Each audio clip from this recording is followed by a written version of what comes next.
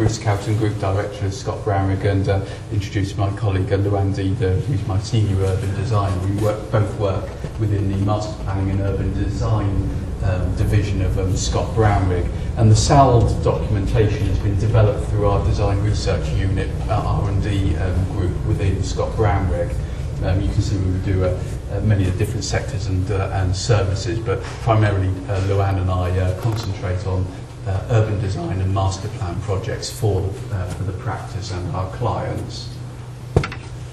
SALD originated from a discussion with a client who didn't have a methodology of being able to assess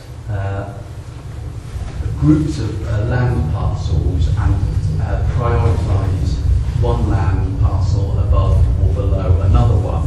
And what we found is that the industry has been able to assess the sustainability of master plans, buildings and completed developments, but there isn't really an assessment tool for pre-design choice making for choosing which site should come forward for development above or below another site. And until now, we've struggled to be able to find tools in the marketplace that are pre-designed. I think that presentation one showed design tools for once you've chosen a site, but many of our clients and local authorities have struggled to assess parcels of land that they know about or actually own and promote one above another as being more sustainable than another one. And it's very difficult to judge which site is more appropriate than its neighbour or one within a district or a region. And we've been able to compile an assessment methodology that helps developers, local authorities, landowners and clients to make a very relatively quick assessment using a point scoring system, very similar to what was presented earlier, and make a valued benchmarked judgment of which site should come forward. And it's allowed us to compare sites for based on some sustainability criteria at that very early pre-design stage. It's not about designing on the site, it's about selecting the sites which should be more sustainable than another site to be promoted for development. And we're seeing a lot of that in the core strategies that the local authorities are going through across the UK at the moment, when they've got 16, 20, 30 sites in their land bank, but which ones should they choose to come forward and assess as being the most sustainable one that they should put the most effort into promoting first, instead of one which is the least sustainable but just happens to be one that they might have an interest in. Therefore, we were presented with a real question in a real project that needed to go ahead. Which site is more appropriate than the other one in terms of being ready for development, and what best can be used to see that appropriateness than sustainability terms. So we had to have a look of what it is there already in terms of methods used for the assessment of sustainability, among which we already see in SUBED, which I'll mention later. Pre-ARM communities is a very well-known and sustainability assessment method, which we looked at and see whether we can use this tool to actually answer the question of the client in this particular case. And as we have highlighted there, it mainly relates to sustainability in the planning stage. So we were not there yet. We were very early stages in this case. We looked at LEAD for neighborhood development, a similar tool with similar indicators in terms of sustainability, and we more or less came to similar conclusions. It is used for assessing designs. It's not related as much. There is components of it to assess site-specific cases, but not specifically appropriate.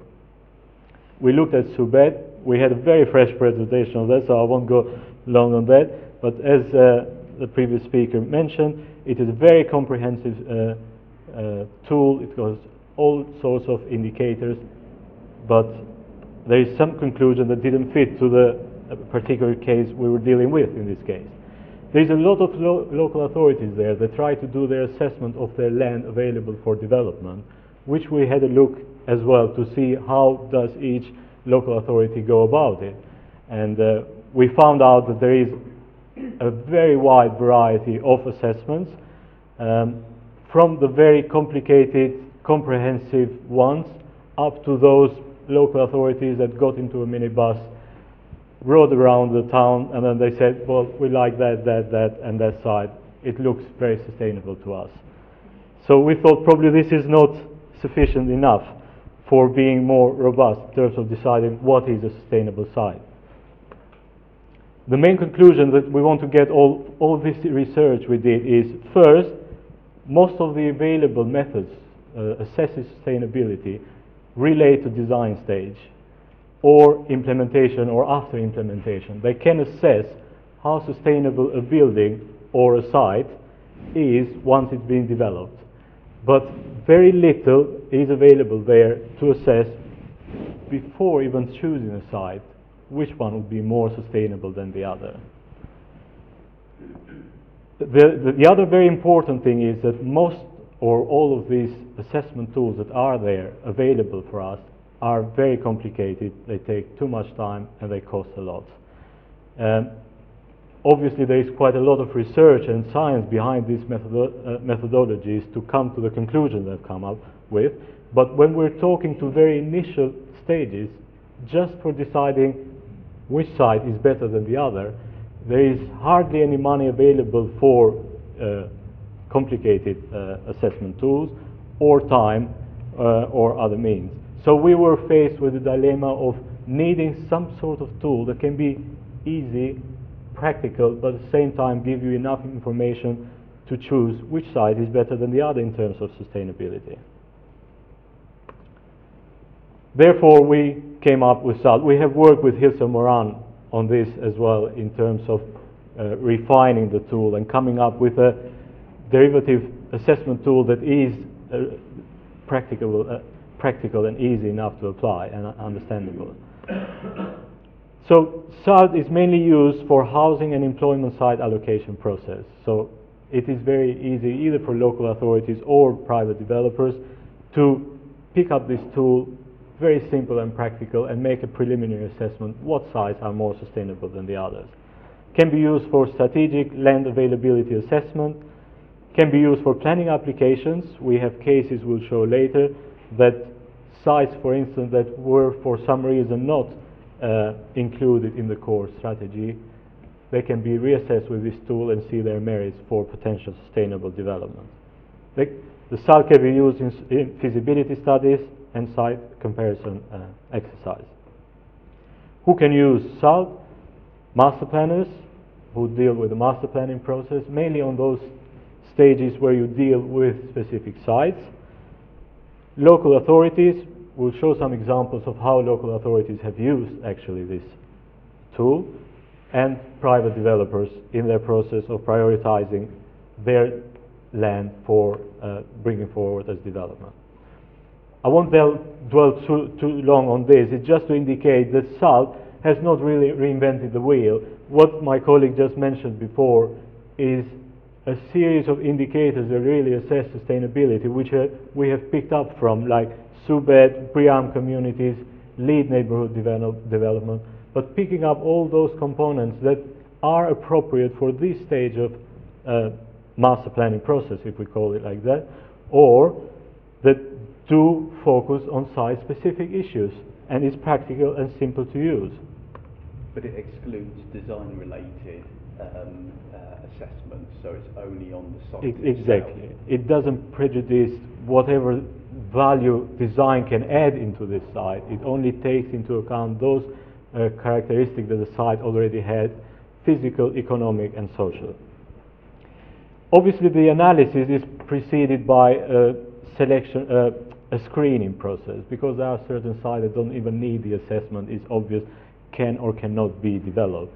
So there is a thought analysis process in very wide, well, as wide context as necessary for the particular exercise. But this creates the base information for our judgment of the assessment further on. It is based in 5 main criteria of sustainability. most of them mentioned in other sustainability assessment methods, as I mentioned earlier, BREEAM communities, lead neighborhood development, and SUBED or other methods for that matter. But it's basically based on climate change, balanced communities, accessibility, placemaking, and the economy. I do apologize, number 5 doesn't show on the screen. It's economy and employment. I'll show you later. In order to make the assessment as clear, simple as practical, we try to make it graphical as well as point scoring system. Probably I don't need to explain much in this particular case because the point system is quite similar to what was mentioned initially, hence the collaboration with Hilson Moran at that stage. It is a judgment from very bad to excellent for each sub-criteria of each criteria of sustainability, assessing on a point system for each of those, and also designating a color for each performance. So you can create a rose diagram which shows the performance of each indicator. It's a tool that asks people to sit in a table and try to assess that the features or characteristics of that particular site, and it also initiates that first stage of the master planning process in helping understanding the site. Then each of the main criteria is subdivided in about 8 sub-criteria, which represent most of the sustainability indicators related to that particular issue. For instance, climate change is related to risk to flooding, potential for passive strategies and or renewables, proximity to even treatment facilities, whether you can make use of other energies around the site, biodiversity, quality of land, water quality, even access to allotments for residential assessment. It is one indicator to show how sustainable a site is in that particular respect. Again, without wanting to go in too much detail, each of these criteria have their own sub-criteria. We would be happy to show later on if anyone would be interested. But as you see, it is fairly easy to read and understand and also assess the capacity, the sustainability capacity of each particular site for each of the criteria. In the bottom I've shown a few images just to indicate that all the judgment for the pointing system is based on that previous information that we have initially collected, which is related specifically to that site. What is the site surrounded by? What is the land like? What are the physical features? What are the boundaries like? What sort of uses or activities surround the site? How far is that from the town center, the train station, the road, the quality of the environment around it, the landscape, safety? All indicators are related specifically to that particular site, which makes it more practical and tangible, the assessment process. The assessment for each site is concluded by a page which shows the performance of each indicator on a rose diagram, as well as a table counting all the points accumulated for each site and showing a percentage out of a total for each site. That gives a very good indicator of how sustainable this site could be in comparison to other sites around it. It's not fixed in stone, that pointing system. When we say 112, doesn't necessarily mean that it's not 113 or 110, but it shows an indicator how sustainable that site might be. Most importantly, it shows where are the main weaknesses and strengths of that site for the following up master planning process. So if in this particular site we say accessibility seems to be a bit of an issue, that we know that to make that site sustainable, we need to work design, and the master planning process need to work a little bit harder on that aspect in order to achieve sustainability. Obviously, there are positive and good scores. A site that has scored fairly poorly would be indicated by the colors as well as the pointing system. which probably I don't need to go into much details. The most important thing is, at the end of the day, at the end of the assessment, I should say, we have a summary table that shows how each of the sites from 1 to 15. This is a real project. We're talking about Rochford in this particular case, where we did the assessment for a private developer. And we can say that each site has performed such a way for each of the sustainability criteria. There is a summary point for each of the sites, which enables us to rank the sites based on their sustainability potential, which makes then the decision making slightly easier, being that a private developer or a local authority to say, hang on, we've got a selection of 15 sites here in Rochford. Out of these 15 sites, we've got 5 top sites that can give us a more sustainable development than some other ones. This doesn't necessarily mean that we should discount all the ones that score poorly or only focus on the one that has scored very good, but we know exactly what we need to do to achieve sustainable development. And we were commissioned at the very, very early stages without the knowledge of which site our particular client owned.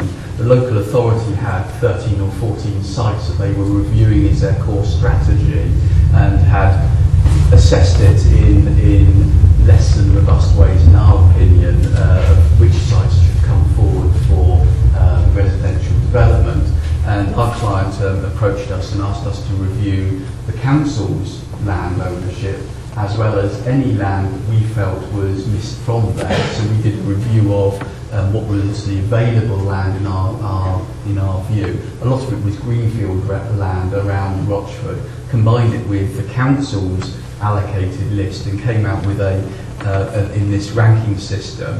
Without the knowledge of the client's land being available, the top 3 sites, one of which is the preferred site that Rochford wanted to promote as residential, came in the top 3, and the land that the client eventually alluded to that they had owned was in the top 3 as well.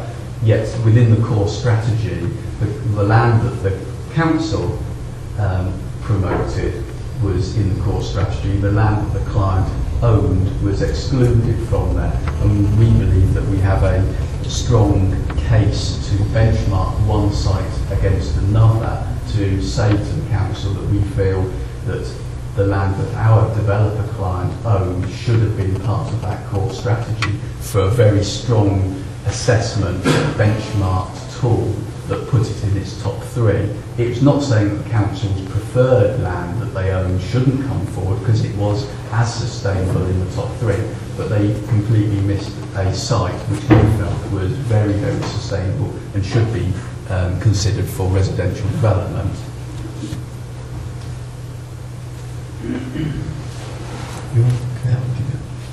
So what we did was that was a private developer's one. We've used SAL to assess Slyfield, which is a larger brownfield regeneration project in Guildford for the council directly. They wanted us to master plan it, and that was a very good use of SAL to assess its performance within the Guildford environment. Rochford, we've talked about. It was very interesting not knowing the site and coming up with a benchmark that ranked our client site in the top 3. It's currently being used as the SAL document is currently being used as evidence against the local authority who have chosen to exclude the land from their core strategy, and it will be going through an appeal process, and the client is trying to halt the core strategy because they feel it's not hasn't been undertaken robustly enough to look at all of the sites. And then Dover District Council have recently appointed the SALD assessment methodology to look at about 18 sites within Rochford within Dover for employment land, to prioritise which ones they should concentrate on driving better employment land forward, and that's just been completed by Luan in about the last month and a half, and has highlighted some really interesting results of some really sustainable employment land. So SALD has the ability to address residential and employment. The criteria within it and the benchmarking is really interesting to bring forward a priority of sites. And the councils and our developer clients have looked at it as a very good benchmarking tool to then promote their particular sites. It seems to be a very successful tool. It's a comprehensive methodology. There is a degree of subjectiveness, you know, even in the first presentation, that the choice of 1 to 5 points is, you know, I know you chose 1 to 3. We struggled with 1 to 3. We didn't have quite the flexibility that we wanted, but we started at the 1 to 3. We moved it to 1 to 5. You have to be slightly subjective, but it's benchmarking one site against the other against strict criteria, and therefore there's a really good assessment tool. It seems to be a very good, quick and easy, practical tool to use at the very early stages of looking at your land without the design on it, and we found that's been very good. It's been very visual, and numerical and visual. It's something that our clients and local authorities have responded very well to. Very quick to assess. It usually takes half a day to 1 day to look at each of the sites. That's after we've done the overall regional or district assessment of the context of where the sites sit within.